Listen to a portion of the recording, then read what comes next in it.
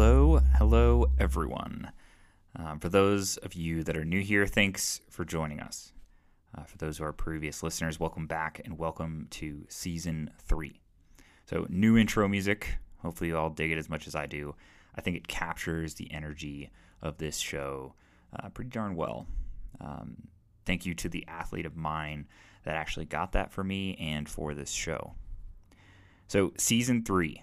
Pretty excited for this. This season, I am bringing on both coaches and their athletes to dive into what the athletes have been through and then how the coaches have been there to help them through those obstacles. Through this season, I'm looking to promote the power of a coach-athlete relationship and how both athletes and coaches can use this to better themselves. During the season, I'm going to have on top-level athletes as well as athletes that have just learned to love the bike and have found new strength in doing so. This first episode is actually the first of a series of 3 I have done highlighting the unique program and mission of Project Echelon.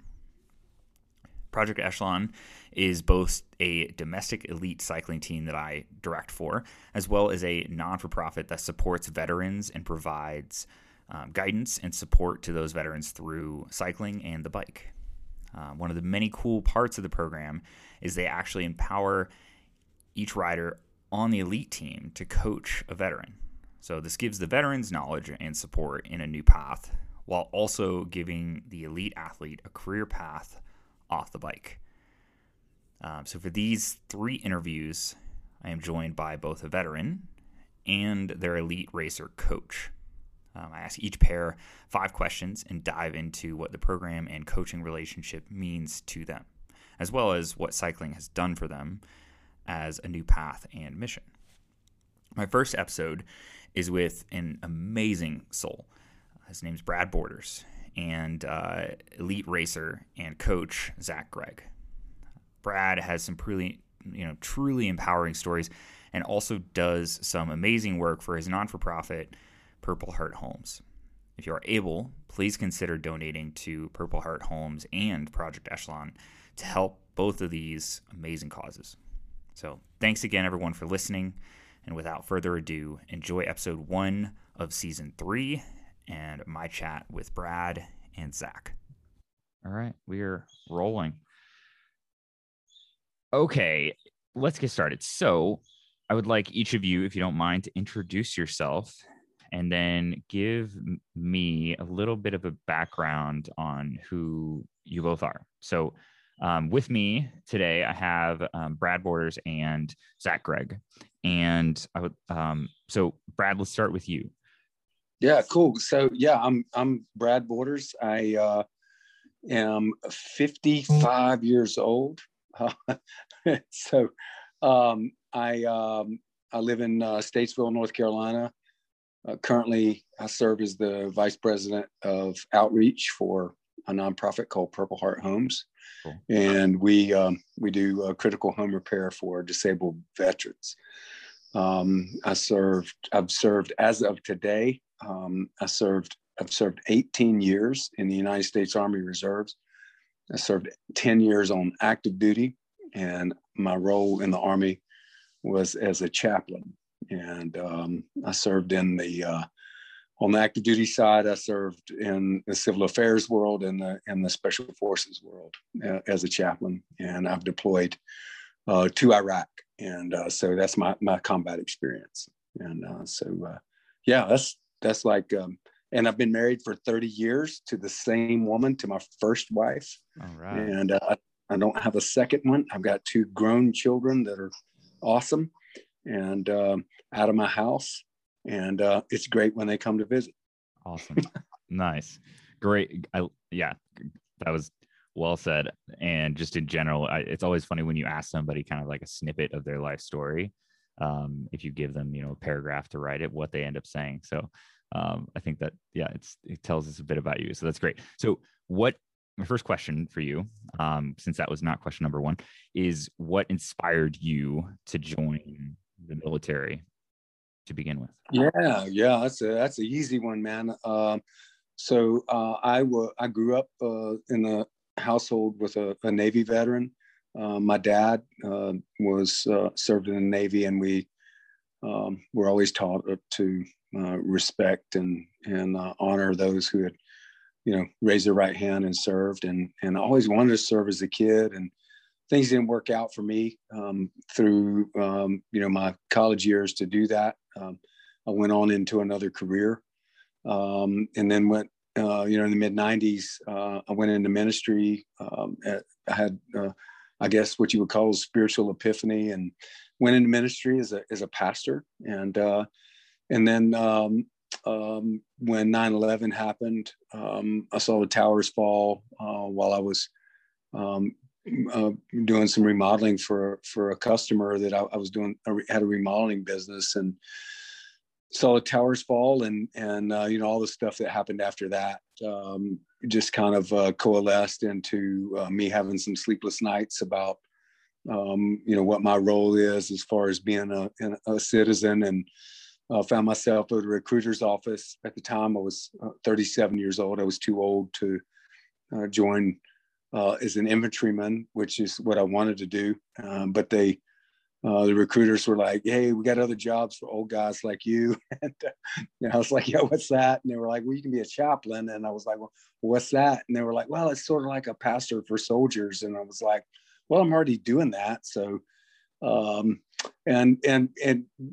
long story short, I ended up joining as a direct commission as a chaplain, and so I've been doing that for the last 18 years, off and on. So it was really 9/11 that spurred my and family background that spurred my entry into the military. Was that something that took a lot of, I guess, changing from being a pastor over to being, a chaplain? Did that change a lot with? Yeah. Well, I mean, just from a family dynamic, I had two, my grown kids at the time were small kids. And I, had a wife who was convinced if I joined the Army, I was going to die the day after I left, and so it was a significant change, but it was a change that was for the good. And now, almost 2 decades later, I look back and it was a change that it changed the course of our lives as far as what we were doing and where we were going, and then relationships and friendships, and then and all the good and the bad, the time away, the decade that I spent either mobilized or deployed overseas, was both challenging for our family, but also growth periods as well, where we learned how to survive and how to adapt and overcome the challenges of being deployed and mobilized away from home. So yeah, I was pretty proud of my wife for what she did, for sure. Yeah, I bet. Yeah, that is a hard for anyone. So that's actually a great segue into my next question. My next question is, and you can go as far into this one as you want. What is the hardest thing you've had to work through during your service? So through your experience serving, which is, pretty extensive, what is the hardest thing you've had to experience during all of that? Yeah, that's a great question. There's a lot of difficult things. I guess when you ask that question, there's a lot of the first thing that comes to mind are a lot of names. Serving in the special operations world, you get it's a very tight community, but it's also a community that's on the tip of the spear when it came to counterinsurgency operations in Iraq and Afghanistan. And so I have a lot of friends that I officiated funerals for and memorials for, and so just the amount of loss that our unit went through. Now I served at 3rd Special Forces Group, and it's a very dear place to me with some very dear friends, and the amount of loss per capita is very high in that unit. And so I guess just the pain of watching folks suffer, pain of I guess what we would typically call in the caregiving world is kind of walking through the tobacco field. I'm from North Carolina, and tobacco is a big crop here, and folks that work in tobacco fields understand that when you walk through the tobacco field and you're not protected from it, the nicotine gets on you and in your skin just through touching the leaf. And it's similar when you walk through trauma and adversity in a unit that does so much work on a combat scale, that you tend to absorb that stuff. And I didn't realize how much I was absorbing over the years that I served there until kind of really after I got out, and I started helping other veterans kind of recover from the trauma that they had experienced in their time in service. And I realized that, all the stuff that I went through had a profound impact on me. And so even as a chaplain, just kind of absorbing all of that and absorbing all the pain and the grief that goes along with loss has an effect on you. And you kind of get to a point where you're like, hey man, I got to recover from all of this stuff. We all need recovery periods from things like that, because as a chaplain, you're always on point, and you're always in caregiving mode. And there's rarely a time where anyone asks the chaplain, hey, are you okay? Right. It's always you're always getting a call when there's a crisis. And so I spent the better part of 2 decades trying to figure out how to help other people, and then didn't realize what it had done to me. Yeah. Did you find that I guess first question, what was your primary mission, or what is your primary mission during your service? Like, what do you feel? Yeah, as far as in the military, I mean, I guess you could say the doctrinal mission of the chaplain is to perform and provide religious support to soldiers and their families that are within that unit. That's the doctrinal answer. And at the human level, it is I guess what we would call ministry of presence, which is to be present with to be a person of presence who represents the God that we serve in the midst of chaos. I can relate that to just a quick story. When I was in a combat environment, and there was a catastrophic event where there was a VBIED,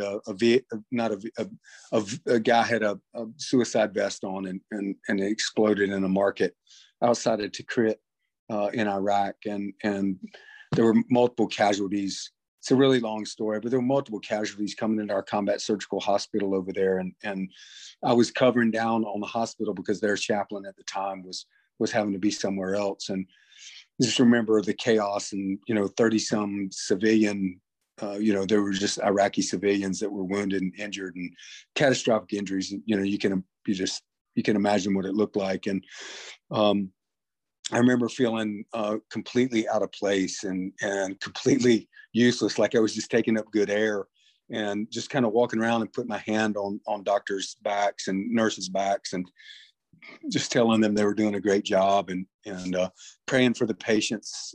And then finally, after a few hours, everything ratcheted down, and our medical staff did an incredible job, and not one of those civilians died that night because of the care they received. And I remember at the end of it, there was like I was feeling like a waste of space, and there was some blood on the floor, and I just found some rags, and I just started cleaning it up, and I was down on my knees, and this young nurse came and put her hand on my shoulder, and I looked up, and I was like, "Hey, how you doing?" And she was like, "I'm good." And she said, "Hey, we were all just over there, and just wanted to let you know how thankful you were that you were here tonight, because it let us know that God was with us in a very trying time." And I was just like, I for the 3 hours I was there, 4 hours I was there, I felt completely useless. But that's what Ministry of Presence does, is that just that visible presence of the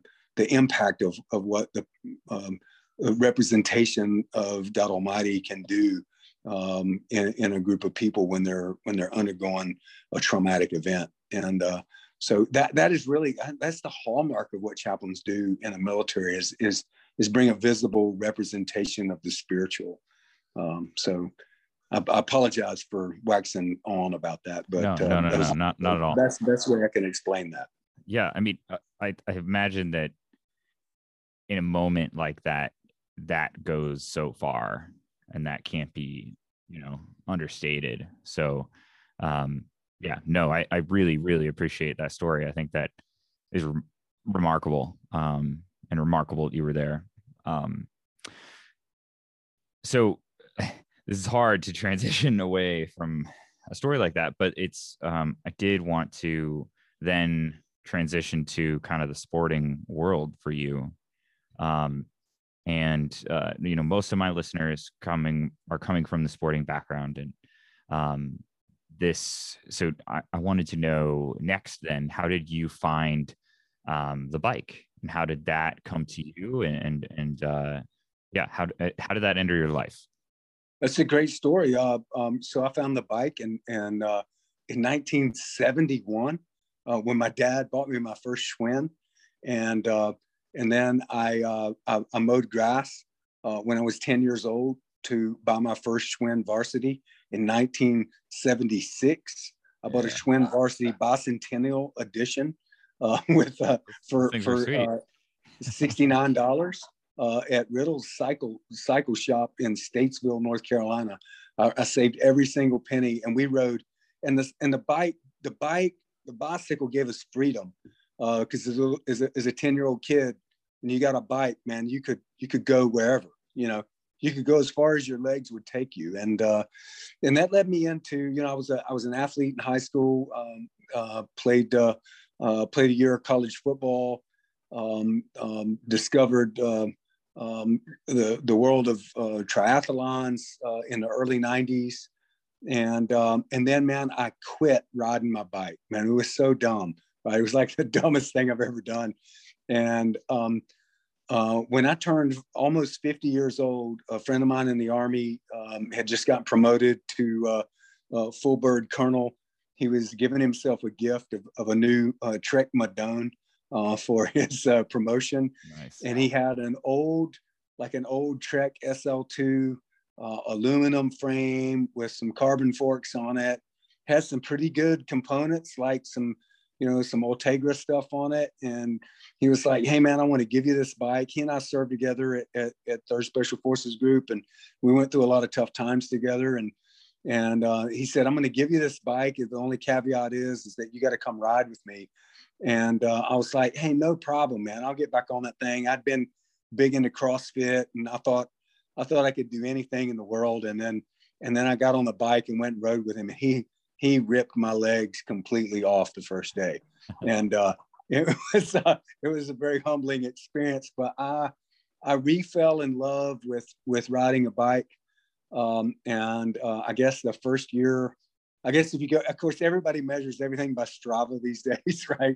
So yeah, right. I guess you can go back to 2014 was when I first started recording on Strava, and, maybe 1,500 miles that year. And the mileage generally increased. And then, so last year I was up around, 7,000 miles, and doing a lot of stupid events, right? Riding a long way and just having a great time doing it. So it's been a love affair that I've had with bicycles since I was really 5 years old.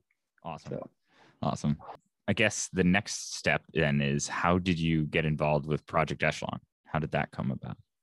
So that's a cool story. Last year, so the nonprofit that I work for with Purple Heart Homes, with COVID hitting out last year, fundraising is the name of the game in nonprofits, and our normal fundraising events were all canceled. We just couldn't do anything. And I saw I saw on YouTube where Phil Guyman was doing this Everesting thing, and I was like, you know what, we could do something like that. I'm not, I'm at the time I was 54. I was like, I'm not going to Everest in a day, but man, let's do a hill climb thing. So I started, socializing that with some friends of mine that rode here, and they were like, yeah, man, let's do it, man. And I thought, maybe we could raise $1,000 or something, it'd be great. And so we started planning this event, and this one day I just jumped on the computer and I Googled veteran bicycle racing. I mean, that was I literally just kind of typed it in, and the first thing that popped up was Project Echelon. And so I got on their website and started looking through, and I was like, wow, this is so cool. They have a, no kidding, domestic elite pro racing team that all they do is promote veterans causes. So I found out, I reached out to Eric Hill. We did a conference call, and Eric and I became friends over that conference call. We've never met in person because of COVID, but yeah, we became friends, and so we put together this event called Take That Hill in October of 2020, where we did 10,000 feet of elevation gain on a 2-mile stretch of road in Alexander County, North Carolina, on a place called Barrett Mountain. And so the reason we chose 10,000 feet was because, all of my friends who fought in Afghanistan, all the mountains over there in the Kush region and Tora Bora area, those are all 10,000 foot peaks. And I just selected that number just because it was a round number. And so we rode this event, and we put this event together, and I had 10 riders. There was just some friends of mine, some other veterans that lived here in North Carolina. And then, when Eric and I had this conversation, Eric's like, hey man, we're going to sponsor that event. And not only that, I'm going to send 4 riders to come ride with you. And I was like, you're going to send 4 pro riders to come ride? We're all old, man, and oh my gosh. And so Steve Vogel and, Frank Cundiff and Mallory McCrosty and Joe Carpacisi came, and I was so impressed. I mean, they just smashed that hill, and it was so cool. We had such a great day, and so I was like, I am all in on what Project Echelon is doing. So I affiliated with Project Echelon, and I guess that means you're a veteran, and you do stuff on social media, and I got a jersey, right? So I guess I'm all I'm kind of on the team now, right? Yeah. It's cool to be included in something like that. And, I'll never ride with a guy like Stephen Vogel and keep up with him, but holy cow, it's neat to be in that community. And so, and that was really, I began training a little more seriously over the winter through the Echelon Racing Series. I started racing online on RGT, and I've never done a race before. I've never raced in anything, and got in a race, and I went in a Cat 4 race, and I ended up winning. Right, I ended up winning this race. Yeah, that's awesome. It's like, wait, hold on, wait a minute, maybe my life's not over. And so, and that led me to I was using Training Peaks and buying some training programs. I became kind of I kind of geeked out and nerded out over numbers and, power meters and, heart rate and stuff. And I was like, man, maybe I should look into coaching. And that was kind of what led me to ask Eric. And what led me to it was Zach Nair, one of Zach Nair's articles on power numbers and some Zwift race where, people were doing ludicrous numbers. And I was like, hey, I'm an old guy, but I'd like to train like that. I'd like to learn how to do that. And that was kind of how I got fully connected in, and that's what got me connected with Zach Gregg and kind of developing a training program for me. So, which is pretty neat, the whole story. Yeah, dude, that's awesome. So final question for you. And this one's a fun one. What has working with Zach as a coach done for you? Yeah. So Zach and I, we've really only been working together for about 6 weeks now, I think, Zach. I mean, but I would tell you this, what it's done for me is, Zach's been really cool about, and the last thing I ever want to do is bother somebody. And I know, and for those that don't know, those that are listening, Zach coaches a bunch of folks, not only veterans, but he's coaching other pro riders. And so, man, I never, and what he does for us as veterans is the value of what Project Echelon gives us. And we're not charged for this. It's a service that's given to us. And we all know the value of it. I mean, all you got to do is go on Training Peaks or one of the other Trainer Road and try to find a coach and how much that costs to get that service done. And so the last thing I ever want to do was bug Zach, but man, he's been so responsive. And I'm texting him and I'm like, hey man, I'm trying to figure out how to win this race this weekend, or and I've got an event coming up in a week where and Zach, you don't know this, man, I got injured last weekend on a training ride, and so I've got a 200-mile fundraising event I'm doing next Saturday that I'm leading, and we're riding 200 miles in a day. And so Zach, I haven't told Zach about this yet, so I'm just now breaking this to my coach. But Zach has been super responsive. He's helped me develop a training program for this event that I was training for. And then I went out and did something stupid. And I put some pedal extenders on my cranks to try to alleviate some back pain. I end up injuring my knee. And so, I should have, I should have asked him before I did that. Right. Yeah. And but I'm better now. I took 3 days of rest, so you'll know I'm not being a moron about it. And but it's been great. And Zach, it's funny. Zach's up at Lees McRae. I'm a Lees McRae alumni, although I went to school at Lees McRae back before they even knew what bicycles were. Back in the early '80s. And so he's at my alma mater.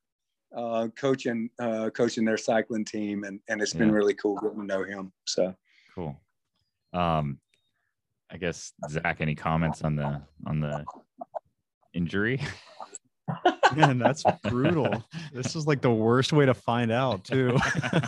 I know. I'm sorry, man. I didn't want to bug you. You were at training camp, and I didn't want to bug you. And well, I always have time for fixing injuries like a week out from your goal event, like that's pretty important.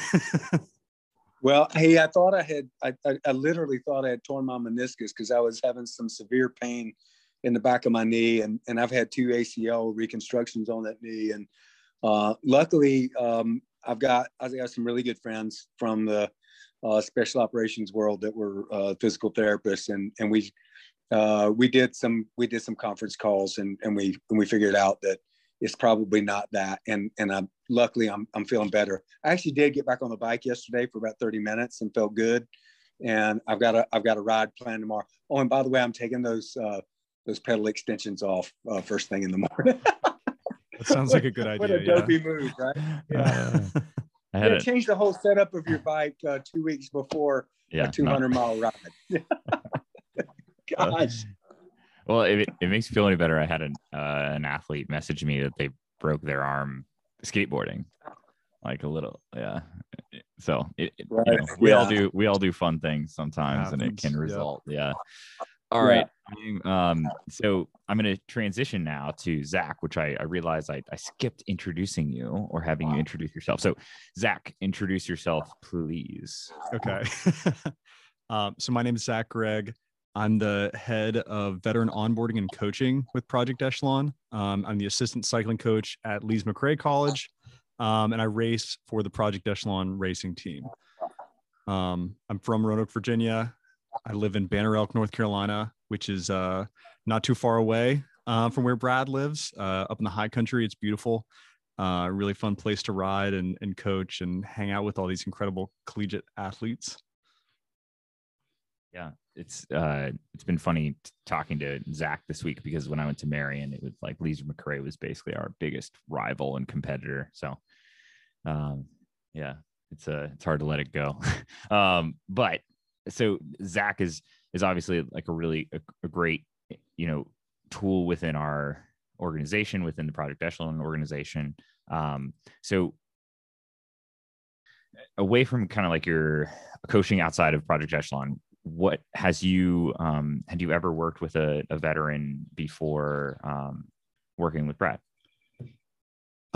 Yes, I have. So I actually went and did my master's at Midwestern State University in exercise physiology.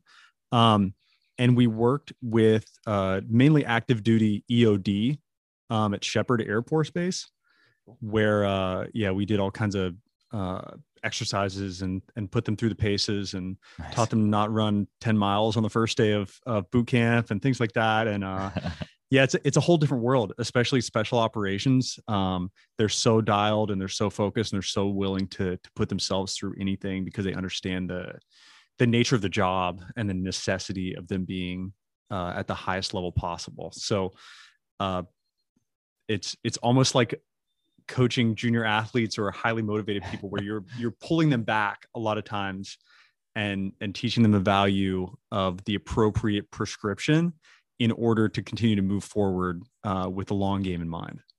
Cool. Very cool. So yeah, you're actually like very, very experienced on that front. What, I guess the next one's a fun one. Basically every athlete that I'm sure you coach and that I coach are, you have these kind of key characteristics that kind of come to mind that define them. So I'm curious then what describes or what you believe is the characteristics that describe Brad. I think competitor comes to mind. I don't know very many people who would just dive into the RGT Racing League, having not done a whole lot of indoor racing or that kind of intensity. And then immediately basically be at the top of their category, say, I'm too strong for this category, I need to upgrade, and just put themselves through the ringer to compete. Brad was the Cat 3 overall champion and was within the category limits of power and everything all year, but was just a grinder and a competitor and was willing to gut it out and had some really fantastic, exciting wins during those RGT races. And, we're all kind of huddled around the computers watching all the races finish. And you're just like, you see Brad just like smoke everybody in the finish. And you're just like excitedly texting him like, oh my God, that was amazing. Like so fun to watch. And then he immediately transitions and says, I now have this fitness that I've gained over the winter. How do I use it to better my organization, Purple Heart Homes? He transitioned immediately into training for this Tiny Home 200 and is very focused on take that hill in the fall and things like that. And it just seems like he's very motivated by opportunities to compete and use that fitness that he's gained through that for, altruistic causes. Brad, what do you think about those characteristics? Do you feel like they define you pretty well? I don't know, man. That's fairly humbling to listen to. But I like competing, man. You know what they say. What do you call two folks riding a bike? It's a race, and so and so I mean, whether it's on RGT or whether it's riding with my friends here, man, we're racing for stop ahead signs, and it's always a race, and so. I guess, the one thing I realized this year, so last summer I got hit by a car with my friend Brian. We were struck. It was a hit and run accident. It's not an accident, right? It's a hit and run incident. We were struck from behind. We were training for Take That Hill. The car was going 50 miles an hour and hit us both from behind. At 5:30 in the morning, there was no one on the road, and we were fully illuminated with 1,000 lumens of flashing red lights. And at that point, after and it was a miracle, and I attribute to God's goodness for saving us from either death or permanent injury. Maybe 3 inches to the right, we're both dead. And to be able to I guess what happened is I was just became so determined because we had Take That Hill on the schedule, and we were raising funds to help other people. And I became so determined to get back and to ride that thing and to complete it. Again, when you're in your mid 50s, it's not about winning races. It's about finishing, and it's about finishing well. And, just the setback and the trauma of being, hit by a car and then having the guy drive off, and you're just watching a guy drive off after he hits you in the middle of the night or, in the early morning. I don't know what it did to me. It did something to me. It surely did something to me. It made me more determined. They ended up catching the guy. We had some friends in law enforcement that went above and beyond, and they ended up catching the guy later on, and he's going to trial, and he's going to be convicted of felony hit and run once the trial goes by. But just that experience of being hit. I guess I had a friend of mine tell me tonight. He said, "Hey man, every day you may not be the best at everything, but man, you better get better every day." Right. And that's kind of where I'm at. I just want to get better. I don't have to be the best, but I just want to get better. I mean, to me, I think that is a win. I think what you just described is a win. Just because you're not crossing a finish line with your arms raised doesn't mean that's the only way of winning. So yeah, I think it doesn't hurt to cross your finish line. It doesn't hurt, but it doesn't hurt. I've seen plenty of people, sprint for a sign and raise their arms. So you can always do that too. Yeah. Oh yeah, man. I've got a friend of mine. I've got a friend of mine, Scott. When he takes a stop ahead sign, he pulls out the virtual pistols. Oh yeah. Right. Oh yeah. Right. and then holsters them and then holsters them in front. It's fantastic. That's amazing. That's amazing. It's fantastic. Okay. Well, Brad, I'm glad you're okay. I'm glad that. Yeah, man. I'm glad that. Yeah, and I hope that ends up. I hope that they end up not being on the roads anymore, and I hope that doesn't happen to anyone else. Basically. Yeah. Amen. Yeah. Amen. Zach. So, going back to Brad's characteristics, how do you use that to train him?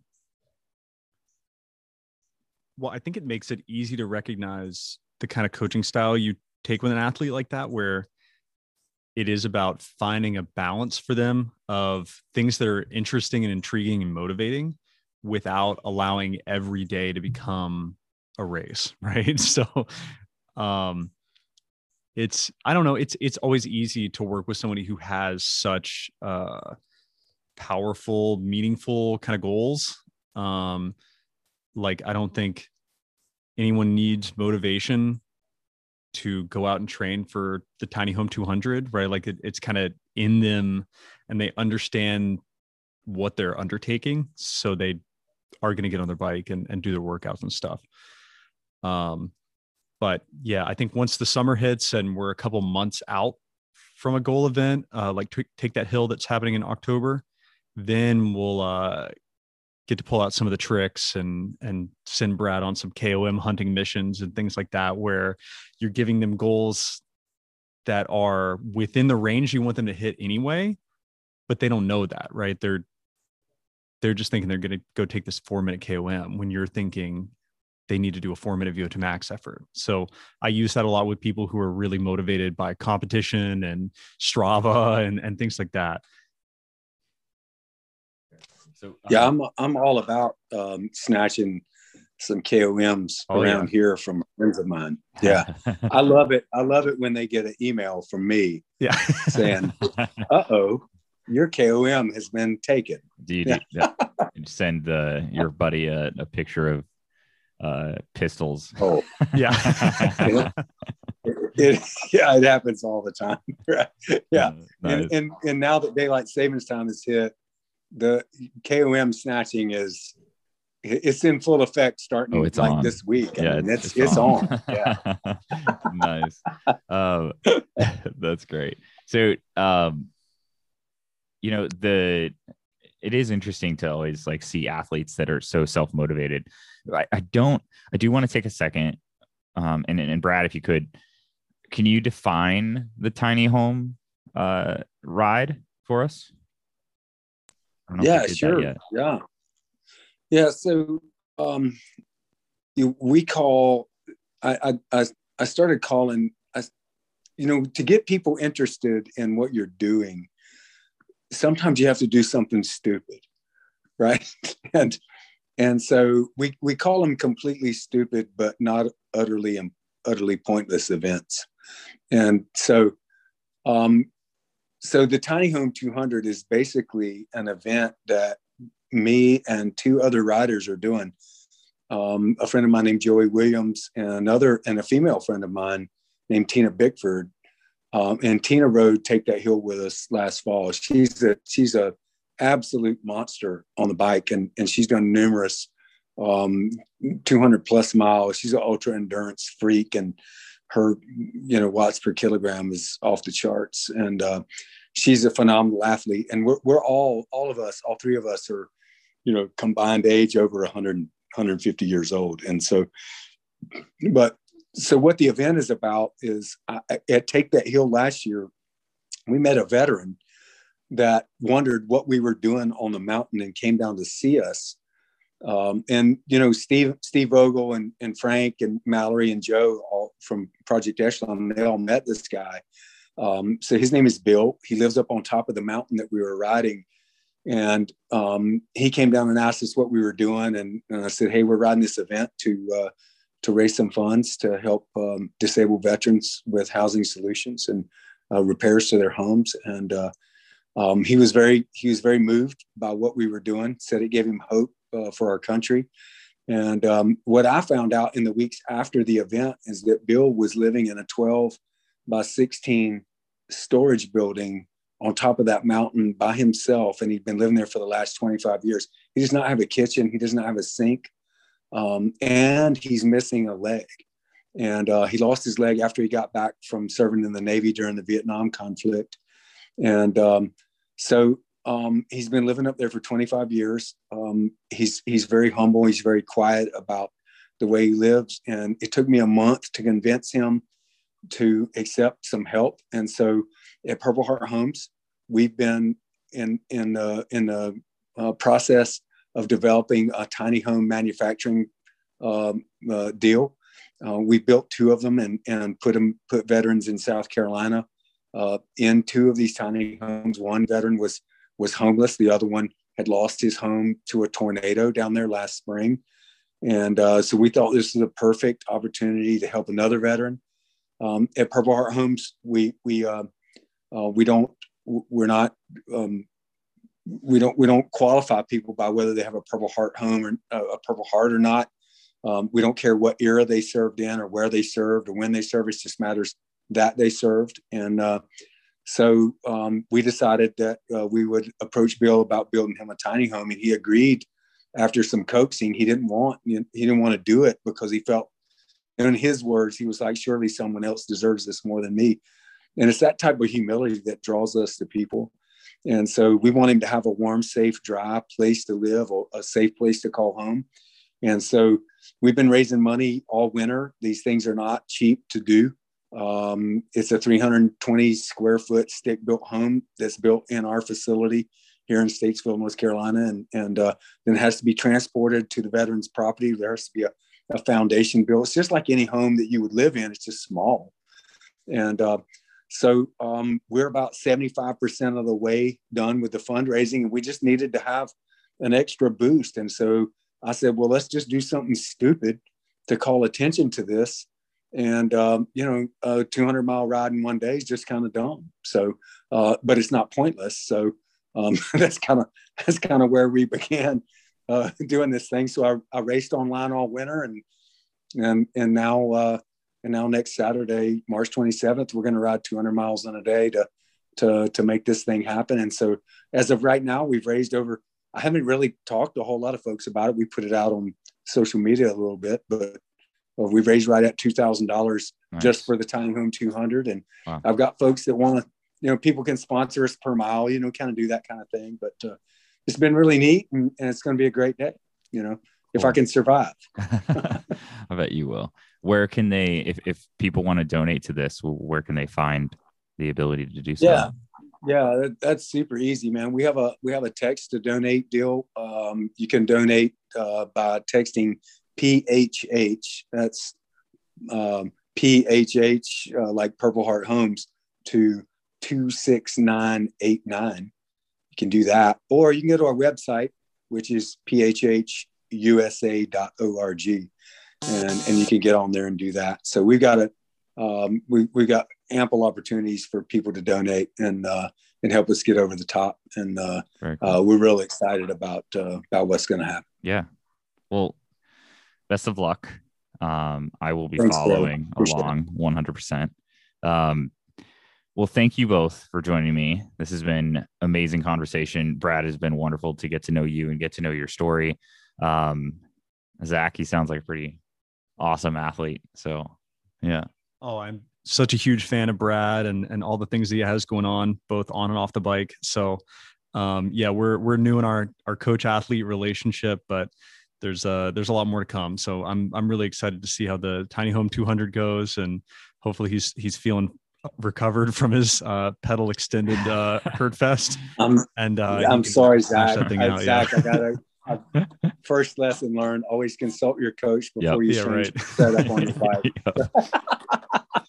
Yeah, I appreciate it. Hey, Zach, man, Zach, thank you so much for listening to me and our conversations. It's been very helpful. I think just for those folks listening, when you have a coach, it just gives you so much confidence in what you're doing, to know that on the other end of the phone, there's somebody that has experience and knows what they're doing, and then that they can help you structure a path to where you want to get to. And that's really what coaching is all about. I coach people. I coach people through life, and it's really, I've never really, it's been a long time since I've had a coach in my life, and Zach's a whole lot younger than me, but man, he's coaching me. It's really been great, and can't thank Project Echelon enough for what they do, not just for me, man, but for hundreds of other veterans that are trying to recover from what these wars have done to us, and get us back to a place of productivity in our communities and